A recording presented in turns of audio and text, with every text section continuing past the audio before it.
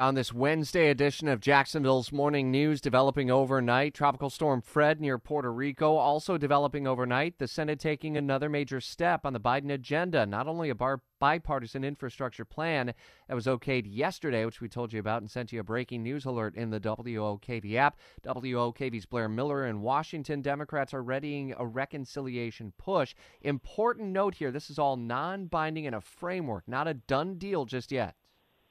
Yeah, exactly. And that's the big part of all this. And we're going to have to see how this kind of unfolds over the next coming weeks when the House comes back. The Senate approved a $3.5 trillion budget resolution early this morning, and that was pretty much a party line vote that came after a lengthy series of amendment votes, including the infrastructure bill known as the Vote-A-Rama. And if this is also approved by the democratically controlled House, the budget resolution would open the door for Democrats to use that process you mentioned, the budget reconciliation, for legislation on health care, the climate crisis, and much more. That would effectively cut the votes needed to pass such bills in the Senate from 60 to 51, a big threshold, which requires zero Republican support because it really squashes the party's ability to filibuster. An official reconciliation plan to unlock that ability would still be several weeks away, Rich. And, the House is slated to return August 23rd and then would consider the budget resolution then. So there really is a lot to sort out, which is usually a quiet time for members of Congress. Not right now.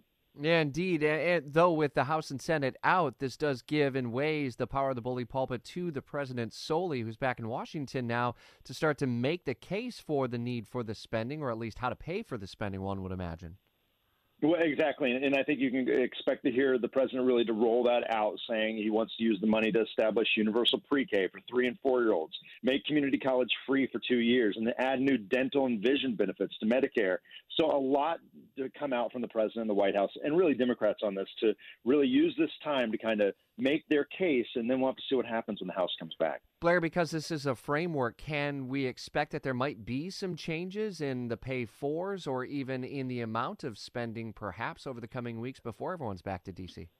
Well, and that's been the big rub for Republicans, is the amount of spending on all this. And I think it'd be surprising if it doesn't change in some regards. The details of this, some of the big parts of the anthem will not change, but some of the details on this, certainly you would expect there'd be some wiggle room, at least as they kind of fine tune this and try to get some more of that support there in the House when they come back August 23rd. Well, it's not going to be a quiet next couple of weeks for you, my friend. Blair Miller in Washington, Exactly. As always, thanks. This just in from the Labor Department, by the way. U.S. consumer inflation slowed from June to July. Households still facing rising prices, however.